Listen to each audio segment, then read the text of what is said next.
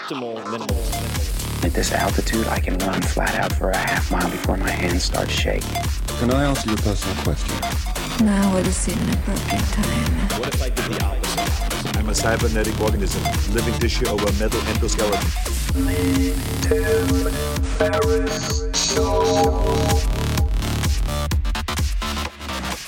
This episode is brought to you by Athletic Greens. I get asked all the time what I would take if I could only take one supplement. The answer is invariably Athletic Greens. I view it as all-in-one nutritional insurance.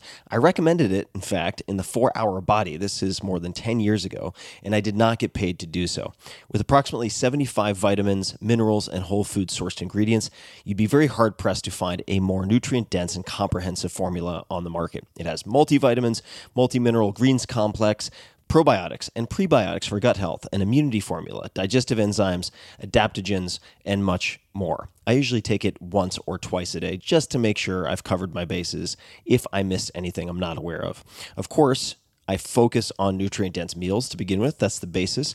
But Athletic Greens makes it easy to get a lot of nutrition when whole foods aren't readily available. From travel packets, I always have them in my bag when I'm zipping around. Right now, Athletic Greens is giving my audience a special offer on top of their all-in-one formula, which is a free vitamin D supplement and 5 free travel packs with your first subscription purchase. Many of us are deficient in vitamin D. I've found that true for myself, which is usually produced in our bodies from sun exposure. So, adding a vitamin D supplement to your daily routine is a great option for additional immune support. Support your immunity, gut health, and energy by visiting athleticgreens.com/TFS. You'll receive up to a year's supply of vitamin D and 5 free travel packs with your subscription. Again, that's athleticgreens.com/TFS, as in Tim Ferriss Show.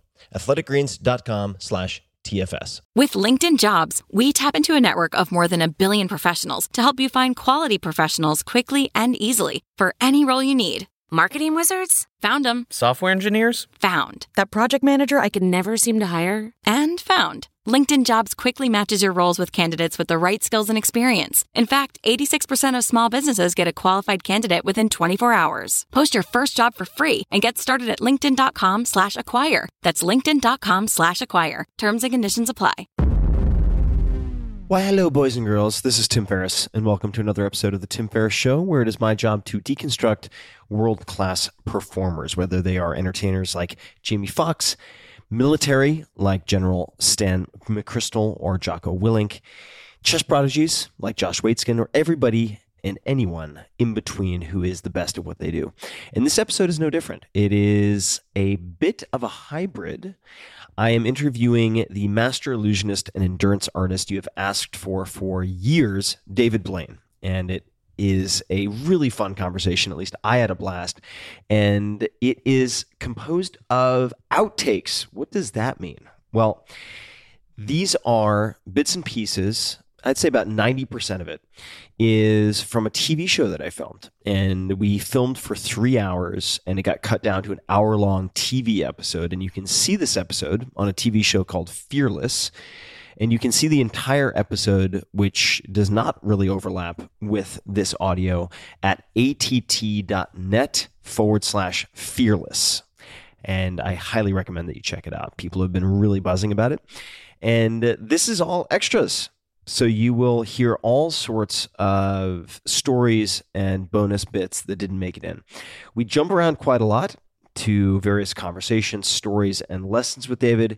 And the very first conversation begins with the two of us talking about my second book, The 4-Hour Body, and learning to hold my breath, which he taught me at the TED Med conference ages ago. And I went from a max breath hold of 45 seconds to 3 minutes and 30 seconds or slightly longer. So I am going to try to keep this somewhat short, but 2 things. Number 1, I would love for you to check out the TV show. The entire season is filmed, and you can find out where you can see all of the episodes at tim.blog/fearless. That's tim.blog/fearless. That has trailers, all the guests, everything else. And if you want to see the entire first episode, at least for a short period of time, with David Blaine, just go to att.net/fearless. And there are some issues, it seems, viewing it with Chrome, so try Safari or Firefox or something else. And that is it. So I hope you enjoy this conversation and experience as much as I did. Please say hi to David on the socials. He's easy to find. Blaine, Blaine. He does not disappoint. Thank you.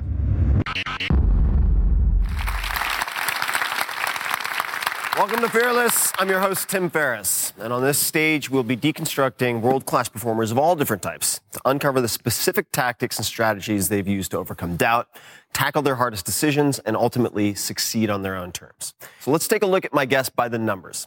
17 minutes, 4 seconds. His world record-setting breath hold. If you can believe that, it's true. 44 days, how long he survived without food in a plexiglass box.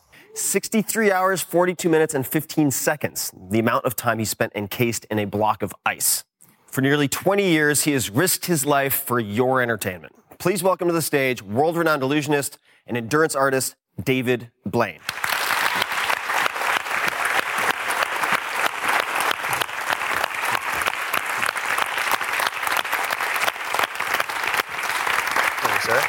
Thanks for going. Watch your step. You wrote about it in your book. I did. Which I was super excited about. Yeah. In the second edition, you had to pull it. I had to pull it. Okay, so let me explain what happened. It turns out that, I guess if you have an audience of X number of people, let's say it's 1 million people, 1 out of every 1,000 is not going to read directions. It turns out. So I had people who just weren't reading the warnings.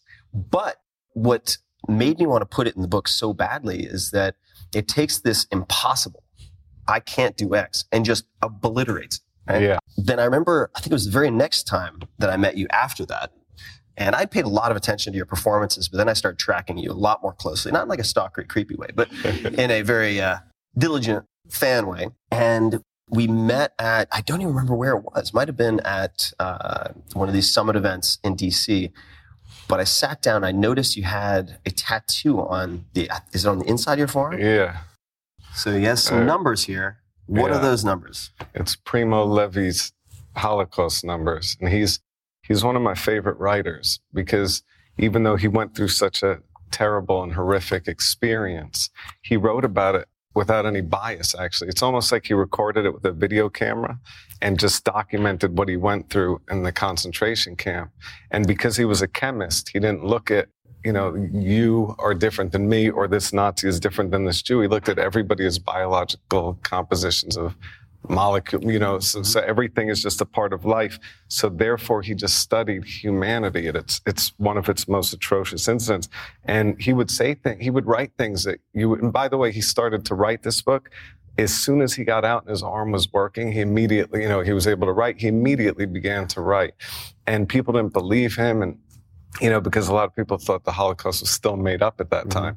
And he would say things that because he was a chemist. So before he went to Auschwitz, he was a great chemist in a paint factory is where he worked, but he would observe what certain people did to survive. So he explained, like, you had to sleep with your head here, your feet here, your head here, packed like sardines, basically. And he would explain that somebody that might survive would be the guy laying in the bunk at night that could listen to the level of the latrines. The latrines were were the toilets in the middle of the bunk. And when you would hear the latrine was filled to the top, if you were able to sleep just enough but stay awake enough that you could listen, when it was full to the top, you'd say to the two people to your side, if you have to go to the bathroom, don't go now. And he would say that because he would listen to the level of the latrines, know how full it was, and then if they would have to go to the bathroom, then they'd have to go empty it 2 miles away. And while walking, they would spill the urine and the crap all over their feet. And so when they came back and you had to sleep with your head next to it, you'd get sick. And when you get sick in a camp, you're killed. You're done. So it was like he would explain things that you'd never think about. And then when he became a very respected writer like Philip Roth and Italo Calvino, all these guys say he's one of the most important nonfiction writers of all time.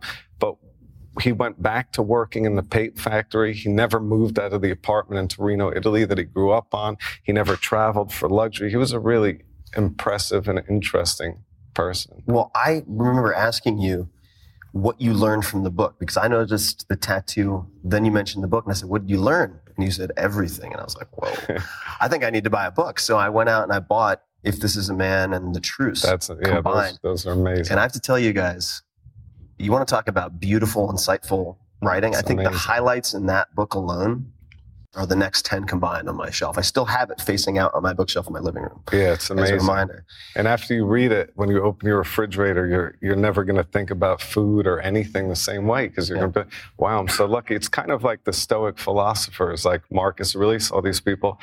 They use negative visualization, and what they do with that is they imagine the worst possible scenario. So let's say somebody has a daughter, he's going to imagine that tomorrow his daughter might die and he might not see her ever again. So therefore, the time that he's with his daughter, he's going to be very connected to her. He's not going to be looking through his iPhone or watching TV. He's going to be paying full attention to her, which is, I think, an amazing point of view. Whereas the father that assumes, oh, my daughter's going to outlive me and she'll be here forever, when they're together, he might be sitting there staring at the TV or reading the newspaper and not really giving her the full attention.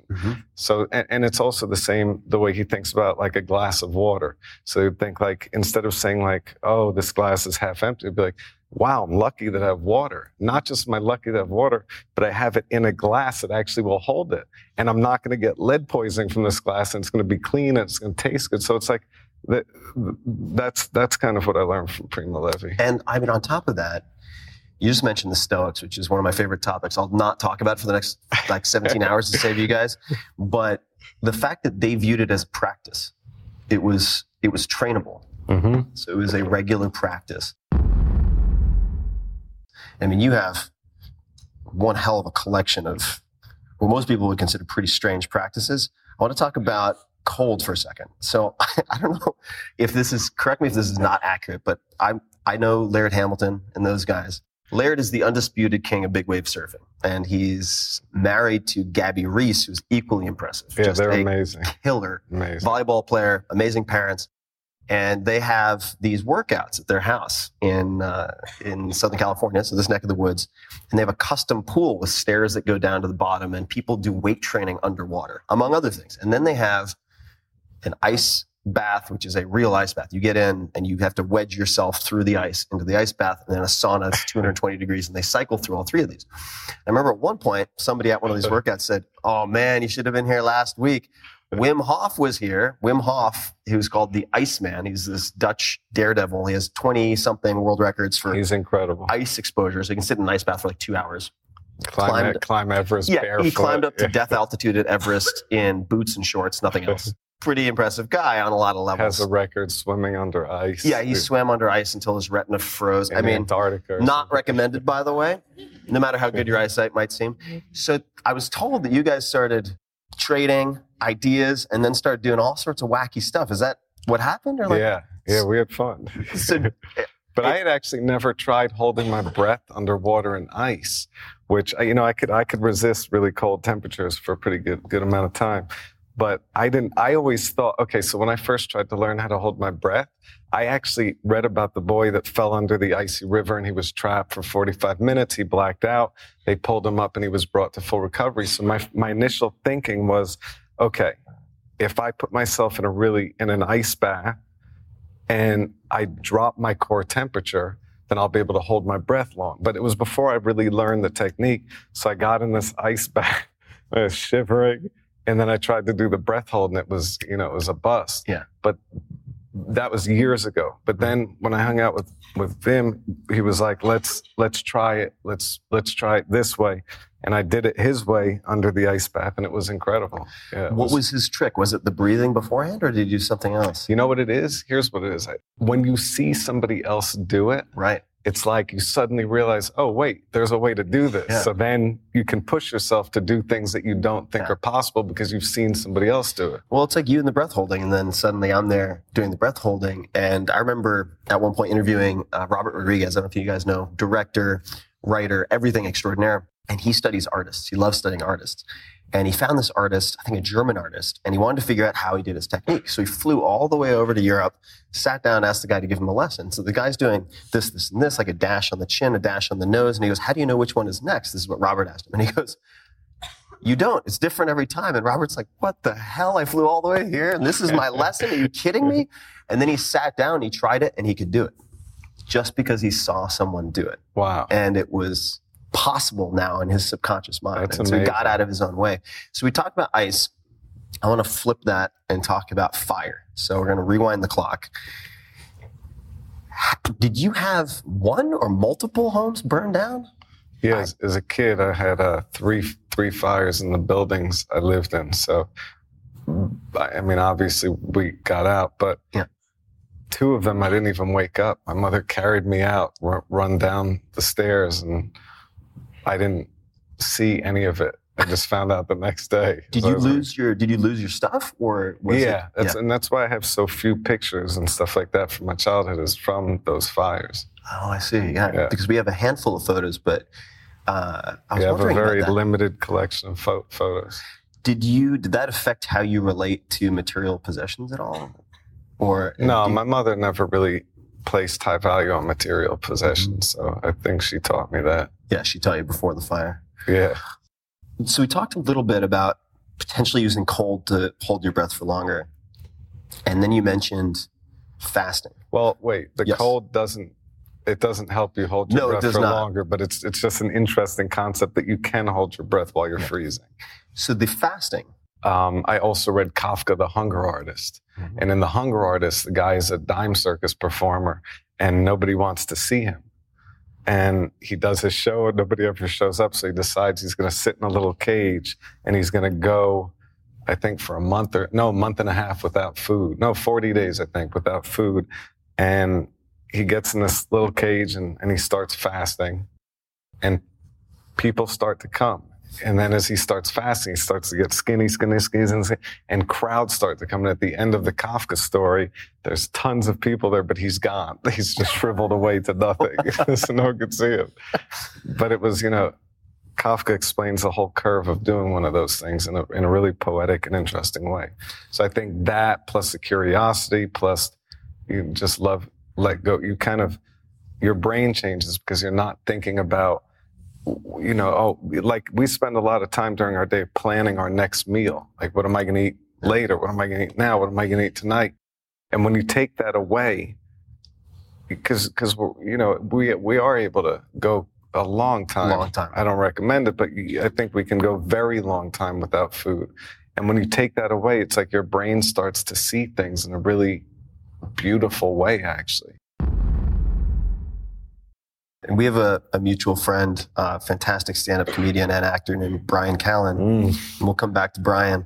But one of his questions was, or suggested topics to explore was suffering. Because you, correct me if I'm wrong, you had asthma? Yeah. And recently I found out that I have my right coronary artery. I've never said this to anybody, but it takes an irregular path between my aorta and my pulmonary artery. So it's getting stenosis, 50% stenosis. So my heart gets basically 50% of the blood flow that you get or anybody gets. So it's very dangerous, obviously. Yeah. But at the same time, I think that might be why I'm able to hold my breath for such an extended period of time before I started training. If you were to describe, say, how you interacted with other kids, teachers or otherwise, what were you like? I was a hyperactive little weirdo, but I mean, that's not why we're here today, so I'm not going to talk about that. But I'm glad we didn't have as much medication. I would have been drugged out of my mind. Anyway, I'll leave that alone. Not going to go down the drug rabbit hole. Continue. How were you as a kid? I mean, I was definitely not hyperactive. I was like your polar opposite. I was very no. But I think I was kind of similar. I was very curious. I loved magic. I loved learning. I loved reading. I had to build a lot of, walls really quick. Why is that? In Brooklyn in the late 70s, it was a tough environment back then. So I learned how to defend myself. I would take the subway alone to school when I was 5 or 6. I was much more mature probably as a kid than now. But I was also the kid that would get, really good grades, but then the teacher would mark class clown, parent-teacher conference needed. And my mom would come in and say, I don't get it. Why does he have these grades? Why does he have to, why do you? And she's like, well, he's a bit of a clown. I was a crazy kid. Yeah. Now, I read, correct me if I'm wrong here, did you trade punches with kids and like walk to school in your shorts in the winter? Yeah. Did I talked about that somewhere? I guess you must have. Yeah. How did you decide to do any of that? Well, no, hold on. So the barefoot in the snow running. Yeah. I had a karate teacher also at the YMCA named Prince. And he, for some reason, he just liked me. Well, or didn't like, no, but he liked me. So he would run barefoot through the snow and I would just do it with him. And then I started doing things like that on my own. And then I would go all winter with just T-shirts on. And I kind of liked enduring it, So that's what led to that? I'm just so curious. I mean, I had a couple of weird things that I would do just to see if I could endure it. I mean, I was a runt in school, so the only sport I ended up being able to play with any success was wrestling, so it was weight class based. But I just got my ass kicked up until like 6th grade. So I did weird coping things to try to like cut down on bullying. So I would like put my hand flat on. I've never talked about this either. Put my hand flat on a table. Don't do this at home. And just let people hit the hand, or I would do the aliens, like bishop move. Yeah. And people are like, okay, I can kick his ass, but he's just crazy enough that I'm going to go after an easier target, right? So, but what led to the enduring of the cold? Do you remember deciding to do that, or was it just after Prince's influence? Well, no, now that I think about it, technically speaking, my mother got remarried when I was about 10 years old. We moved to New Jersey, and her husband was always worried about, sick and things like that. So he would always want, layered up. So I think part of like my rebellion against having to follow any specific directions was to do the opposite. Yeah, go around all winter with a T-shirt. We'll definitely come back to your mom because she's such a critical and influential piece of this whole puzzle. But did she introduce you to chess? My mother had a boyfriend at the time who's now my godfather, and he taught me chess when I was really young. And I think my biological father might have also, but I don't know because I didn't see him much. But how were you drawn to magic? And the chess was sort of I was thinking if you're a master of misdirection, I mean, and we can certainly talk about that, but chess is similar. Did that develop there or did that come later? Well, a deck of cards has so many different, you can shuffle a deck and the odds of shuffling it in the same order, you could have a trillion people shuffling cards for years and years and years, and you'll never match the same order. I mean, it's just, so I think there's so many algorithms and mathematical features built into cards, and as a magician, that's what you use in the beginning. So it's like the first tricks I started doing with cards were simple mathematical tricks. And my mother would go crazy, and so I started to really want to learn different things, and I started working on it. And I think that was the love of math. I think the love of science, logic, chess. Yeah, I think it's all combined. Yeah. And when did it become? Did it just gather steam steadily from there, or were there particular inflection points for you? No, I think I just kept working on it. I'm still working on it the same way. So it's just a nonstop learning new things and trying things and becoming obsessed. And the obsession part helps. It helps you to get good. You learn a lot in that environment. You learn so much about performance because you learn, and I guess it's related to salesmanship almost. Like you learn if you're too close to the people that are sitting down and you walk up to them and you want to do magic, you're too close, you're kind of like, they're like, oh. Invading their personal space. Right. But if you're too far away, they kind of will throw you away very easily. So there's like that balance point that you learn of how close you need to be to the table, who to approach first, and you do the magic, then they're engaged, then you have them. And, I think there's so much psychology applied to that. I want to ask about picking the right person at the table. So you walk into a restaurant, you figured out kind of the personal space. You figured out how to befriend the alphas in jail, and then you get everybody else, right? Like chimpanzee politics. Yeah, that works. So when you go to a table in a restaurant and you said picking the right person, how do you pick the right person? It's so hard to explain that. It's like a spider sense? Yeah, it's like after you do it 1,000 times and you get rejected enough times, you start to learn. Yeah. It's amazing. I heard a rumor, it's not scandalous, don't worry, that when you were working as a waiter, at some point, people would give you tips and you'd give the tips back and say, I'm not doing it for the money. That is, wow, you did your research. Well, you know. Yeah, that's good team too. No, because I would do magic, but just because I like to do the magic. Yeah. So they would often leave. I was working at a health food restaurant in New York, but back then in like 91, it was the only one. It was called Suen. And I would do magic to the people. And they would leave me like 50% to 100%, double the bill in tip. And I would give it back to them. I would say, just give me 20% because I didn't do magic for that, but just come back. And so they would all come back and they became, regulars at the restaurant. But yeah, I didn't want people to think that like, oh, this is for this. So, which it wasn't. The book that blows me away beyond anything, and it's hard to explain it, Cervantes. Yeah, and that guy, his life, so he wrote Don Quixote, and his life was the most, for a writer, his life was what writers dream for, even though it was a horrific and terrible life. So Cervantes was the son of a surgeon in Spain, and he died in 1616, the same year as Shakespeare. But back then, you were very poor. So when he was, I think, 18 or something, he joined the military to fight for his country.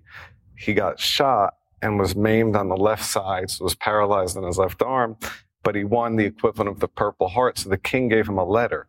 On their trip back home in the boat, pirates basically took them captive.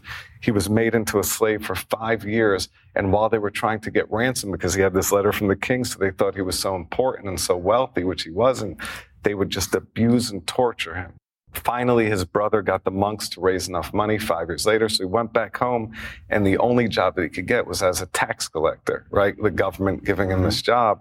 But because that guy had such a big heart, he didn't want to take taxes from a mother with 5 babies that couldn't feed them, so he wouldn't do his job the way the government wanted him to, so they put him in prison, and he spent 12 years in prison. And while in prison, he started writing Don Quixote. He finished it when he got out, and it became the #1 bestseller in Europe. It was one of the most respected books. Shakespeare wrote an entire play about one character that was burned in the fire about Cardenio. But even with all the success, the publisher screwed him over, so he never saw a penny. So Cervantes died completely broke, and he's one of the greatest and most influential writers to this day. But when you read the book, it makes sense because the character is about a guy that wants to make the world a better place, and he's delusional because there's no way it's very difficult to do that. So he's, fighting windmills and art imitating life and life imitating art. Yeah, but yeah. How many times have you read that book? That was an incredible recap. Well, that's his life. That's not the book. Oh, that's I see. All right, so the book is not. I was oh my God. The book is even crazier. All right. So I try not to read it when I'm on an airplane because if there's people sitting next to me, it's like when I'm on one page, I'm like laughing hysterically, and then I'm crying, then I'm laughing hysterically. So I seem like a real freak of sociopath. Yeah. So, but that book is incredible. As a kid, did you feel like a loner or lonely, or did you feel something else? And it seems like you did a lot on your own. I'm just curious. Yeah, I feel most of my friends that are magicians are usually not of the norm, so they usually don't necessarily fit in the typical way. So there is a lot of time spent alone, but that time spent alone is when you learn how to do these things that you would never do if you were out having fun with, so it's like you're working on one move repetitiously for hours on end for days and weeks and months and years. So there is a lot of time that you spend isolated. So you get into magic around 5. At what age did your mom pass away? She got sick when I was 17 years old, and she fought for a couple of years and died 3 years later. And it was a very ambitious fight and struggle, and she tried to overcome it and did everything in her power, from the macrobiotic diet to, acupuncture and just Chinese medicine, just everything, plus the normal route. And the doctors gave her, I believe, 6 months to live at one point, and she did it was called Michio Kushi he was called Michio Kushi, wrote a book called The Macrobiotic Way. And basically what she did, she eliminated all excess from her diet and just ate food that was rich in micronutrients and had all the things that are necessary. And what happened was a tumor started to disappear because she started to, I guess, when you don't have excess, fat, you're just getting the micronutrition that you need. She started to probably digest or whatever, the tumor started to just dissipate and sift out. And she actually was on the road to beating the cancer. And then I guess when she did go into remission, she started to eat, the normal foods and then came back really fast. And she used to tell me, that, when I do this, when I eat, back then kale wasn't the popular thing. So kale and seaweed and all these different things. She told me that, the way the Chinese do it, their hair is black for a very long time. They don't go gray. And she went from gray to full color back at one point. So doing all that. So I saw just so many amazing changes take place and her approach and her belief that, and I'm sure part of it is mental, that she could beat it was until recently when I had a daughter. But it was because that loss was so overwhelming and so horrific that I never wanted to put myself in that place again. Right. Yeah, so it was really, I was always very, difficult to get through. But now I have a 5-year-old, and it's the most amazing experience in my life, and it's beyond anything that words could ever explain. And she's doing magic, but I didn't teach her. She just watch. She just watches, and then she starts doing it. I'm like, oh no, I don't want her to do magic because I don't want her to do the crazy things. But do as I say, not as I do. Yeah, Daddy says, don't put the ice pick through your hand. I encourage the piano to sing it. Well, it's. And she teases me. She's like, well, I'm going to do things too. I'm going to stand on buildings. I'm like, no, you're not. No. She says, yep, I am. I say, nope. It's incredible how in some cases, the apple just does not fall far from the tree. Well, they just observe. They absorb everything. And I wonder how much of it is just also innate. Like you're somehow programmed towards magic. I really wonder, because I have a friend, fantastic guy. If you haven't met him, you should meet him at some point. Josh Waitzkin. So Josh Waitzkin was the basis for Searching for Bobby Fischer, both the book and the movie. So he was the little kid who was the chess prodigy. And he had a very tough time being thrown into the public light and with the movie as a 14 or 15-year-old. It was just very challenging for him, and it interfered with his chess career and so on and so forth. So he never pulls out a chessboard, ever. Wow. And at one point, his son just found some type of, who's around the same age as your daughter, an online chess program, and he just sat there for hours and hours and got better and better and better. And he was just like, well, I guess he's going to play chess. That's crazy. Well, yeah. Maybe he was somehow, because my daughter uses the iPad when she's allowed to, she'll push the button and say, she has a French accent, show me pictures of David Blaine. She says. And then all these things, I'm like, no. That's not me. And that globe right there in the water, no, it's not me. But maybe there's some sort of, maybe he saw something, or he, but who knows? Maybe it is just intuitive. There has to be, and I know because I've seen you not work room, that sounds weird, but I've seen you at a party, let's just say, and you can navigate, you can surf that space really, really well. And part of your story is so incredible because it's like, all right, he was in restaurants and they did this, and then he saw this one person and did this trick to them, and then it led to this, and then it led to that. And so I want to bring up, I guess, two parts of that. So one is, do you have, aside from the spider sense, is there anything else that helps you to decide which people to engage with in a situation like that? No, because I kind of just do it to everybody. I'm not. You're scratching off a lot of your tickets, and then eventually you're going to get one. I just love doing it. I just like the process of doing it, so I just do it all the time. But you've been very good at capitalizing on the opportunities that have presented themselves, and so one of them that I wanted to get a little bit backstory on, because it seems like a pivotal moment, and if it wasn't, I want you to tell me, but going to Saint Tropez, I guess it was? I was hired by this amazing man. His name was Jeffrey Steiner, and just a very powerful, self-made billionaire. And you were young at the time, right? I was young. Yeah, I was like 19 or 20 maybe. And I was doing magic at this bar mitzvah. I did magic to this man. And he was very intrigued, and he said, "Have you ever been to Saint-Tropez?" I said, "What?" Well, like, I never heard, I don't even know what it is. So I said, "No." He said, "Here's my card, call me." So, I called him, and he asked me to come to his office to meet with him, because he was going to have me, possibly come during the summer and work. And I remember sitting in his office in the waiting room, and it was so fancy and incredible.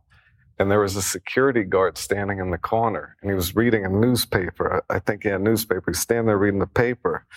And I was just sitting there waiting. It was like 5 minutes, 10 minutes, just waiting. And I look at the security guard. I'm like, "Excuse me." And the guy doesn't budge. I'm like, "Excuse me." He doesn't budge. So I walk up to him, and I touch him, and it was one of those like Madame Tussauds wax figures. But I didn't even know people had those types of things sitting around. I didn't either. In their waiting room? That's kind of creepy. It was amazing. Yeah, that's amazing though. So anyway, then he asked me to go, and really the learning lesson was watching how he, just the way he deals with everybody the same. Like there's no judgments. He doesn't judge me as this kid or, this powerful, everybody's kind of treated in a very similar way and very elegantly and very caring. And, I kind of learned from him as well that really all people are the same. So it's not like he believed that there's a divide because somebody's, rich or powerful or present. And I quickly learned that, and I was lucky to learn at that point that all people are the same. Obviously there's differences between each individual, but I learned not to judge. You can relate anybody. to them the same way. I learned not to judge somebody for any reason, because everybody ultimately is a human being. So I learned that also from my mother, but when you see it in a different context, it's a very valuable lesson. Yeah, it reinforces it. So let's talk about a yet different context. You watch Mr. Steiner interacting with people, and then how do you bump into Jack Nicholson? Well, yeah, it was there. And so he was also one of my favorites, obviously. And I was, doing magic to him. And I ended, I remember I was like an unknown kid at the time. And I remember it was in this club there, and they turned the music off to say, "Tonight we have Jack Nicholson and David Blaine," so I was like, whoa, that's pretty crazy. Like suddenly I was like known in that co-headliner with Jack Nicholson. Yeah. So I was like, pretty good for a 19. Yeah. So when I came back to America after that, it was kind of like, because I was around, Jack Nicholson and people like that, once again, I realized that, it would be possible to create these things I wanted to do, because you meet this guy, Jack, that you looked up to, and he's incredible, one of the best in the world. And you realize that, but he's also still just another person. So that it's demystifying in a weird way, but it's also like, it's incredible because you realize that there is it's like if you work hard and you pursue something, you can get there if you just don't quit and you're relentless. So. Well, you put in the reps too, right? How many people do you think you'd approached or demonstrated magic to before you hit Nicholson?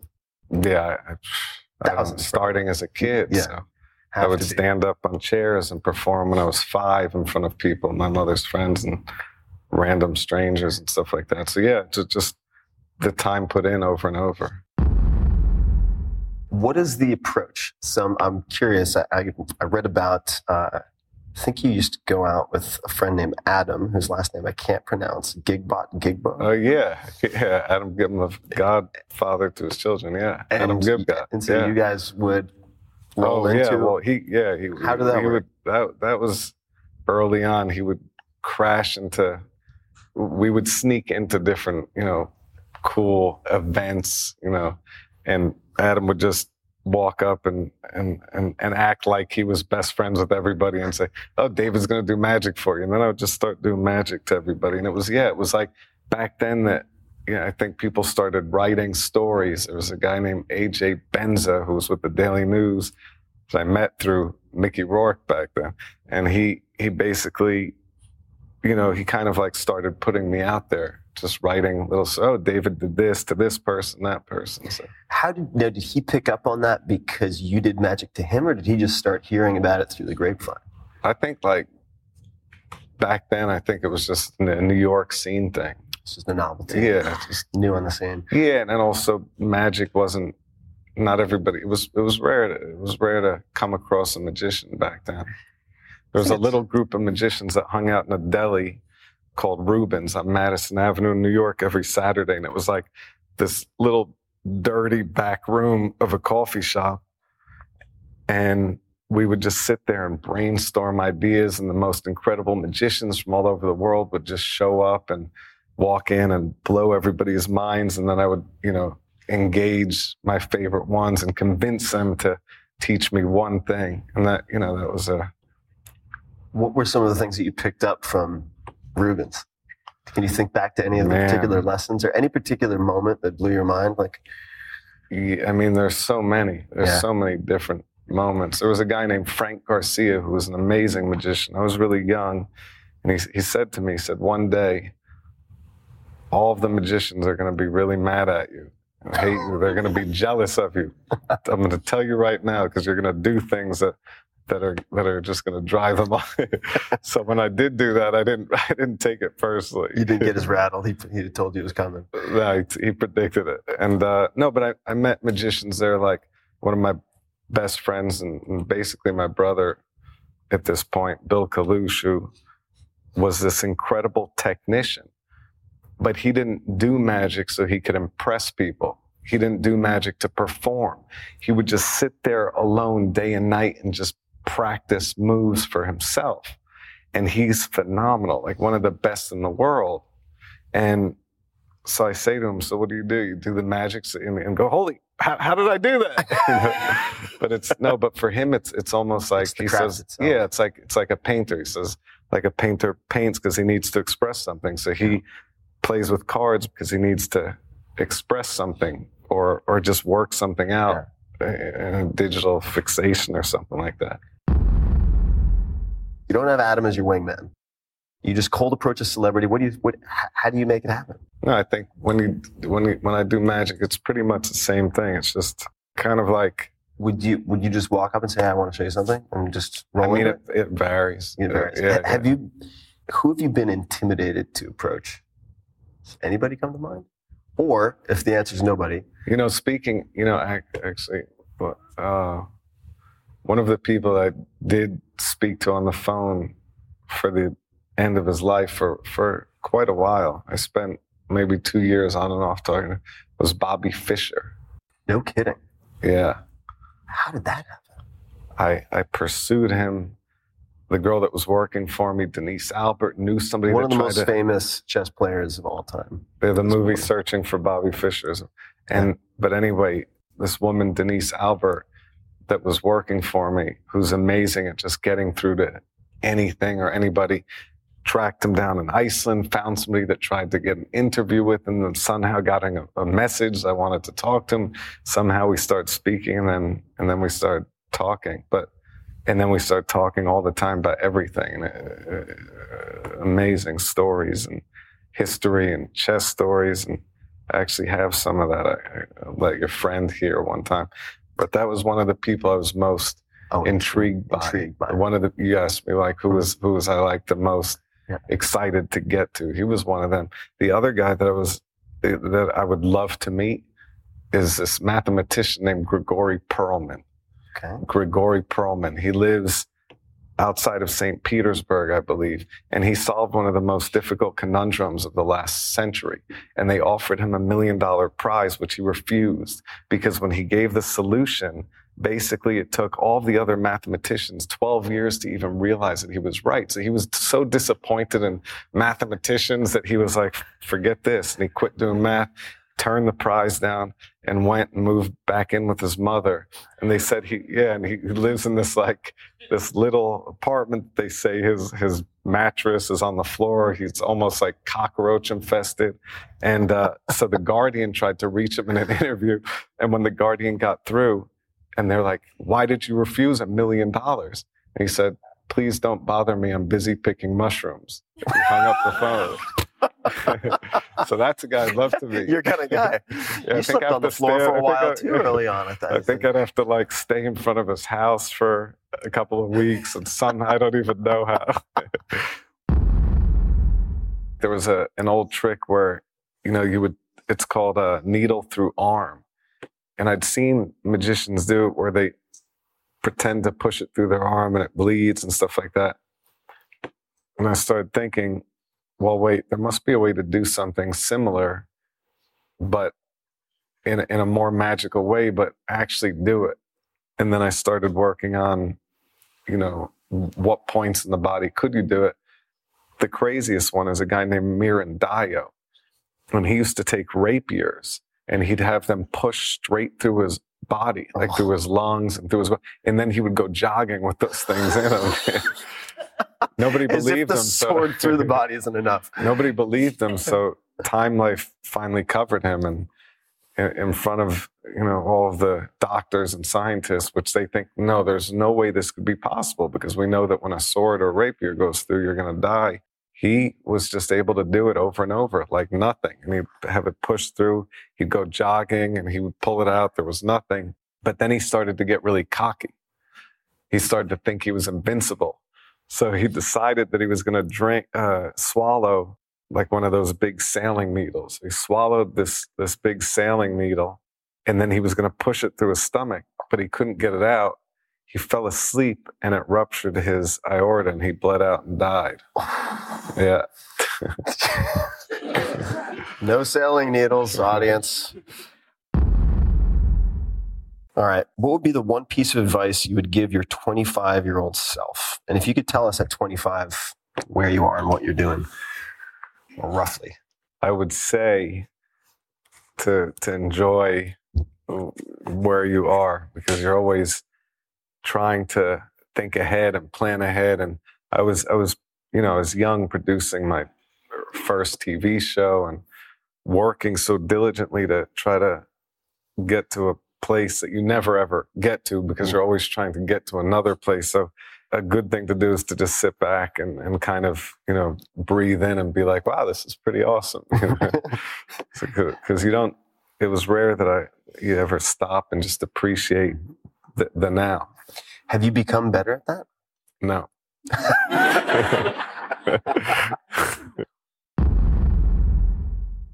I wasn't planning on going into this, but I'll tell you. So in college, I actually went 6 days without sleep. And I did it because I was studying neuroscience at the time. And we used, there were a number of labs that used cats.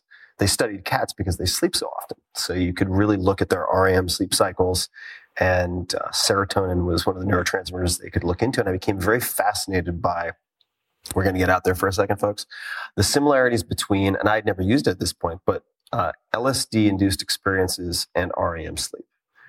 And I wondered I wondered what would happen if I completely deprived myself of REM sleep. Hence the experiment. Wasn't fantastic. I called it to a close because I was walking to class and just effectively blacked out. Like my mind went blank. And then I woke up about 200 steps later after I'd crossed a street. And I was like, yeah, I think I need to stop doing this right now. But I am fascinated by sleep deprivation, particularly the Vision Quest version of that. So did you get any of those visions as well? I did. I did have not the good kind or productive kind.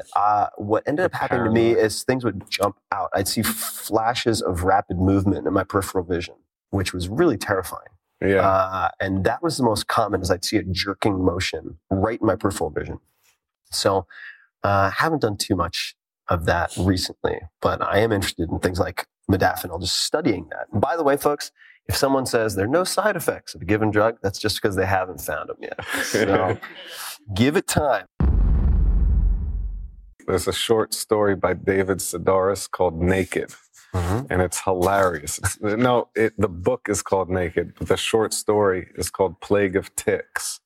And it's amazing. It's about this kid that has all these insane ticks that he just can't stop. And it's a great short story about what we're talking about. I thought you meant Plague of Ticks, like the tick, No. tick that I grew up with in Long Island. I was like, oh my God, that's my nightmare.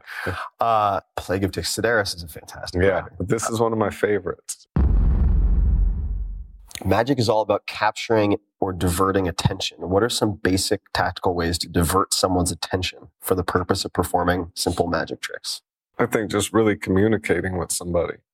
Because if you're really talking to somebody, that they're going to look here. I mean, but then again, the magic that I like the most is stuff that you don't need people to look away. So I would work on things that it doesn't matter who's looking at what for the most part. So if you're not trying to divert, let's just say in some of your early environments, which, like you said, were not ideal environments, loud, clubs, people yelling, what are some good ways to get someone's attention? You have to adjust the magic to the environment. So depends on the circumstance. Yeah. Or what are you trying to learn? Always learning. But what I'm currently reading is American Prometheus about Oppenheimer. And this is one of the more fascinating men that I've read about. He created the atomic bomb, and it was a race between Japan, Germany, and America. So he developed this weapon, and it basically stopped Japan or Germany from having an atomic bomb, which who knows what they would have done, I mean, to the world to this day. And after he created it was used, he realized he created the ultimate weapon of death. And it's horrible. It's the worst thing that you could ever do. And this is a guy that grew up with poetry and art and studying Picasso. And he started being very vocal about how awful this weapon of mass destruction was. And Hoover had just become president. And Hoover was very pro-military, pro-weapons, pro-building better bombs. And they went after him in a witch hunt and destroyed him, destroyed Oppenheimer. They like Galileo, like just took everything away from him, embarrassed him, shamed him, isolate everything that you could imagine. But he was in court, and they asked him in court, they said, how many people would it take to sneak an atomic bomb into New York? And his answer was 3. Just 3 people that are willing to take that risk. Okay, how would you find that bomb? And he said, with a screwdriver. Because you have to open every single nut and bolt in the city to detect it, because there's no way to. So the idea of that, that anybody could take a dirty bomb, put it in any city, and there's nothing that could be done about that. I think, that's something that's, I think, a real human issue. So anyway, that's what I've learned recently. Is just I don't know how it relates to. No. This actually leads me to ask of. It seems like almost all of the books that that you've talked about so far have a component of tragedy. Right? You look at Cervantes, you look at this, Primo Levi. Like there's some element of tragedy or suffering in these books. Is that just coincidence that those are the books that came up, or do you tend to pick books that have that element? One of my favorite books is Man's Search for Meaning. And at the end of that book, he says, since Auschwitz, we know what man is capable of. And since Hiroshima, we know it's at stake. So I've been obsessed with, and they say, one of the TED Talks I love is about what happens if a dirty bomb goes off in your city. He says it's not a matter of if, it's a matter of when. So it's like, I do think we're at a critical time where we need to really, analyze why there are so many weapons of mass destruction, why they're trying to make bigger ones. Anyway, so I think that's a real concern. And I like to read about these things because, I do think it's important to think about these things and then address them on some level. No, I guess. I don't know. For sure. I mean, also you look at, say, like electromagnetic pulse weapons in like the Great Lakes area, knocking out communications in Chicago. I mean, this is also one of those questions of probably when, not if. Really pleasant topics. Pleasant topics to talk about, but to maybe focus on. If you had, so you gave a fantastic TED Talk. If you had to give a TED Talk on something that you're not known for at all, like some other obsession that you have that maybe people don't know about, what would you give it on? Wow, that's a great question. What the hell would I talk about? Something I don't know about. That seems so scary. Or something you know about that people don't know. Do you know the for. reason? Do you know the reason people are horrified of giving speeches in public? Why is that? So I was reading a book of public speaking. I forget by who. And he said, basically, when you're standing on a stage with lots of eyeballs looking at you, it goes back a million years. If you were in Africa and you were living in a protected, let's say, a cave or a shelter of some sort, when you went out into an open field or a plateau and suddenly there were lots of eyes on you, you had to be worried because those were predators that were going to eat you. So it's like when you're standing basically exposed where everybody can see you, you're suddenly an open target. So your wiring of your brain is, I don't want to stand up here with everybody staring at me, because it's counterintuitive to what we've learned to survive over the last, 1.5 million years or even longer, whatever it is. Sure. So that's the reason. So anyway, if I had to give a public talk about something I didn't know about, I would talk at the TED conference about my favorite food. What's your favorite food? Well, there's a pizza shop in Brooklyn. Actually, okay, no. It's called DeFara's. And the guy has made over 1.5 million pizzas. To me, he's an artist. And it looks like a soup kitchen. And when you go in there, it's like everything is kind of like messy, nothing fancy. And there's like these things that his kids stuck on the wall, and they're like crooked and sideways. And it's like reviews that he's gotten where the New York Times puts him on the cover and says, this isn't pizza, this is art. Or it's a cover of Time Out saying he's the most underrated thing in New York. So it's like all these amazing reviews. And when you go there, the guy, he's made over 1.5 million pizzas. He's been doing it for 50 some years, and his hands look like polar bear hands because he's reached into that oven so many times and pulled out pizzas barehanded that you couldn't even eat for 5 minutes because it's too hot. Yeah. And the guy just loves doing what he does. He's a perfectionist. He won't sell out. He won't go do it anywhere else. He stays at this little shop. So I'm fascinated with people like that. People that just get so obsessed with their thing and want to do it right, and they're not in it for the profit or making money. He's just in it for the love of making the greatest pizza. So it's like the reason I fluctuate. I stay away from there. I think that'd be a good TED Talk. Yeah, but I'd like to talking about people that are so amazing at what they do, that just have this passion, that have done. He basically the mozzarella's fresh.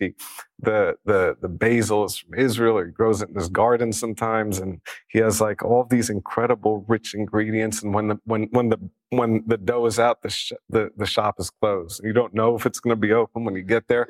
When you do get there, there's a huge line. It's the forest. It's amazing. I'll be in New York soon. That's my first stop. DIFARA. Oh, got it. DeFara's Pizza. DeFara's. I don't know how that would be a TED Talk. But. Oh, you could totally do a TED Talk on that. I'd listen for 20 minutes to you talking about pizza. Do you have a quote? You seem to have a very good memory for what you've read. And this doesn't have to be from something you've read, but do you have a quote that you live by or think of often, or any quotes? You were before talking about quotes from Siddhartha. Mm-hmm. You were saying, I can fast, but he also says, love is stronger than hate. Soft is stronger than hard. Water is stronger than stone. So those, I think that's how it goes. I think that's one of my favorite pieces of that book. I like the Abraham Lincoln quote, when I do good, I feel good. When I do bad, I feel bad. And that's my religion. That quote I like. There's so many. One of my favorites is Michelangelo. He says, beauty is the purgation of superfluities. And basically, when he made the David, they asked him, how did you make this beautiful thing out of that slab of marble? And he said, well, the beauty was inside. I just had to cut away all the the crap, basically. So beauty is the purgation of superfluities. I remember I had to look up all the words to understand what it meant, but it's so poetic and incredible. If you were, say, teaching a 9th grade class or a freshman class in college, and you could teach anything, what would you teach? I guess magic. That makes perfect sense. Moving on. Yeah, that was all right. That's the right answer. Can you think, if you look back on your life, your career, you can answer either of these. Do you have a favorite failure of yours? Okay. Or a failure that actually really sowed the seeds of a later success? Well, that's the other quote that I love, is the Churchill quote, where he says, success is the ability to move from one failure to another with enthusiasm.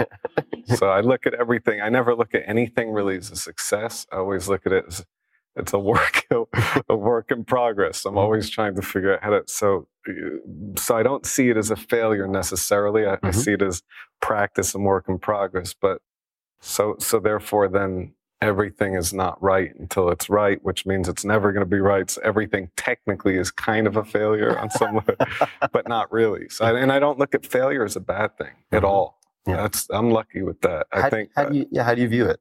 How do you think it's like work, and the more failures, the better you become. So it's like, as long as you don't die, something like that, killing it. But no, it's like it's all a work in progress. So I think failure is like one of the best way of building your muscles. It's like reading books is the best way to build the brain. Is like working out. It's like the more you read, the more the brain starts to really absorb information and think about new ideas and stuff like that. Well, it seems to me also when I was reading Primo Levi's books that as a chemist, he was trained to look at things in a very experimental mindset. It was just feedback. It was like hypothesis, test, feedback. And so, like you were mentioning, having the ear for the latrine and just picking up patterns like that. I mean, it strikes me that you think about failure in the way that a scientist might think about it. I mean, you're testing a lot all the time. Yeah, probably. I think that's a good place to put an exclamation, or I shouldn't say an exclamation point, probably just a poetic period. And what's next for David Blaine? That little tour that I've been telling you I'm working on. So hopefully I'll eventually get it to feel sort of right. And then I'll start taking it out across the country and through the world. And I'll try to build a magic show that I would actually want to see. David Blaine, you're amazing. Guys, give it up for David Blaine.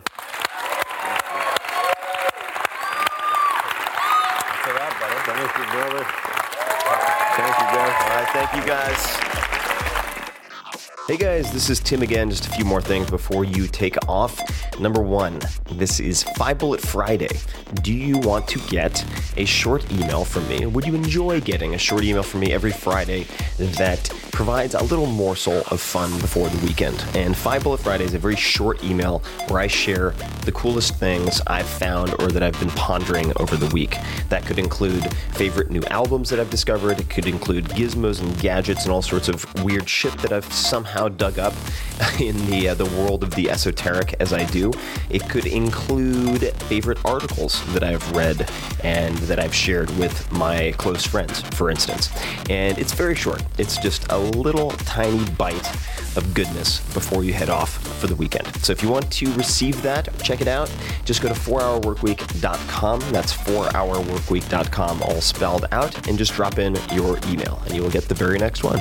And if you sign up, I hope you enjoy it. This podcast is brought to you by Four Sigmatic. I reached out to these Finnish folks, young entrepreneurs, very talented, after a acrobat introduced me to one of their products, which is mushroom coffee. The specific one includes chaga and lion's mane, and it knocked my socks off. I highly recommend if you try it, you start with half a packet. It's very strong and lights you up like a Christmas tree in the best way possible. People are always asking me what I use for cognitive enhancement, and for right now, this is the answer. I try to force this on all of my house guests. It is a hell of a thing. If I have employees or people come over who are working on projects with me, I always try to feed it to them because I'm going to get the limitless effect and get a lot more out of them. The first time I mentioned this product and Four Sigmatic on the podcast, Their products sold out in less than a week, so you may want to check them out soon if you're listening to this. And the coffee tastes like coffee. It takes just seconds to prepare with hot water, and oddly enough, only includes 40 milligrams of caffeine, so it has less than half of what you would get in a regular cup of coffee. I don't get any jitters, acid reflux, or any stomach burn, any of that. It's very unusual and very, very cool. So, if you don't like caffeine, they also offer very strong but caffeine-free mushroom elixirs, which I will sometimes have in the evening. I find chaga specifically to be very, very grounding and earthy. So that is another option. And I have a cupboard full of their products at the moment, which is right around the corner of my kitchen. You can try something. You can try a sample pack, which is great also, right now by going to foursigmatic.com/Tim. That's foursigmatic, foursigmatic.com/Tim, and use the code TIM, TIM, to get 20% off of your first order. And they're not that expensive anyway. If you are in the experimental mindset, I do not think you'll be disappointed. So try them out. This episode is brought to you by Exoprotein. That's exo like the exoskeleton in Aliens. And they make the only bars, meal replacement bars or pre-workout bars in my case, that I have in my house. You can hear the crinkling of cocoa nut, which I'm going to get back to. They're making protein bars using cricket protein powder. And many of the CrossFit mutants and high performers out there are eating these. I am also eating them, generally pre-workout. And I bet they taste better than any protein bar you've ever had. And why is that just one of the benefits? Well, they are exceptionally high in complete protein. They are minimally processed, much less processed than most, say, whey protein isolate, and packed full of nutrients, including calcium, omega-3s, and so on. For those people who are interested, also very sustainable. So this is part of the reason I ended up investing in the company. The United Nations estimates that crickets are 20 times more resource efficient per pound of protein than cows, for instance. Exoprotein was created by a 3 Michelin-starred chef and 2 Ivy League grads. They have made a line of protein bars that will, I think, really blow your mind. And some of my friends who are journalists have even tested them with glucose monitors to see what the glucose response is, because they have a little bit of carbs in them. And it was flatline, provoked no huge glucose or insulin response whatsoever. So there you go. You have that. They combine the cricket protein with simple ingredients like cocoa, almond butter, and so on to create a bar that ticks just about every box you could possibly care about. They're paleo, gluten-free, soy-free, dairy-free, low glycemic, no refined sugar. The list goes on. They are my go-to bars, and for all of you guys listening, Exo is offering a sampler pack of their 4 most popular flavors for less than $10 while supplies last. And that's not an infomercial. While supplies last. The last time they were on the podcast, this sold out in about a week. So I recommend you check it out. They're startup, very limited supplies. Go to exoprotein.com, exoprotein.com/Tim. And you can be one of the first to try the future of protein. So check it out, exoprotein.com/Tim.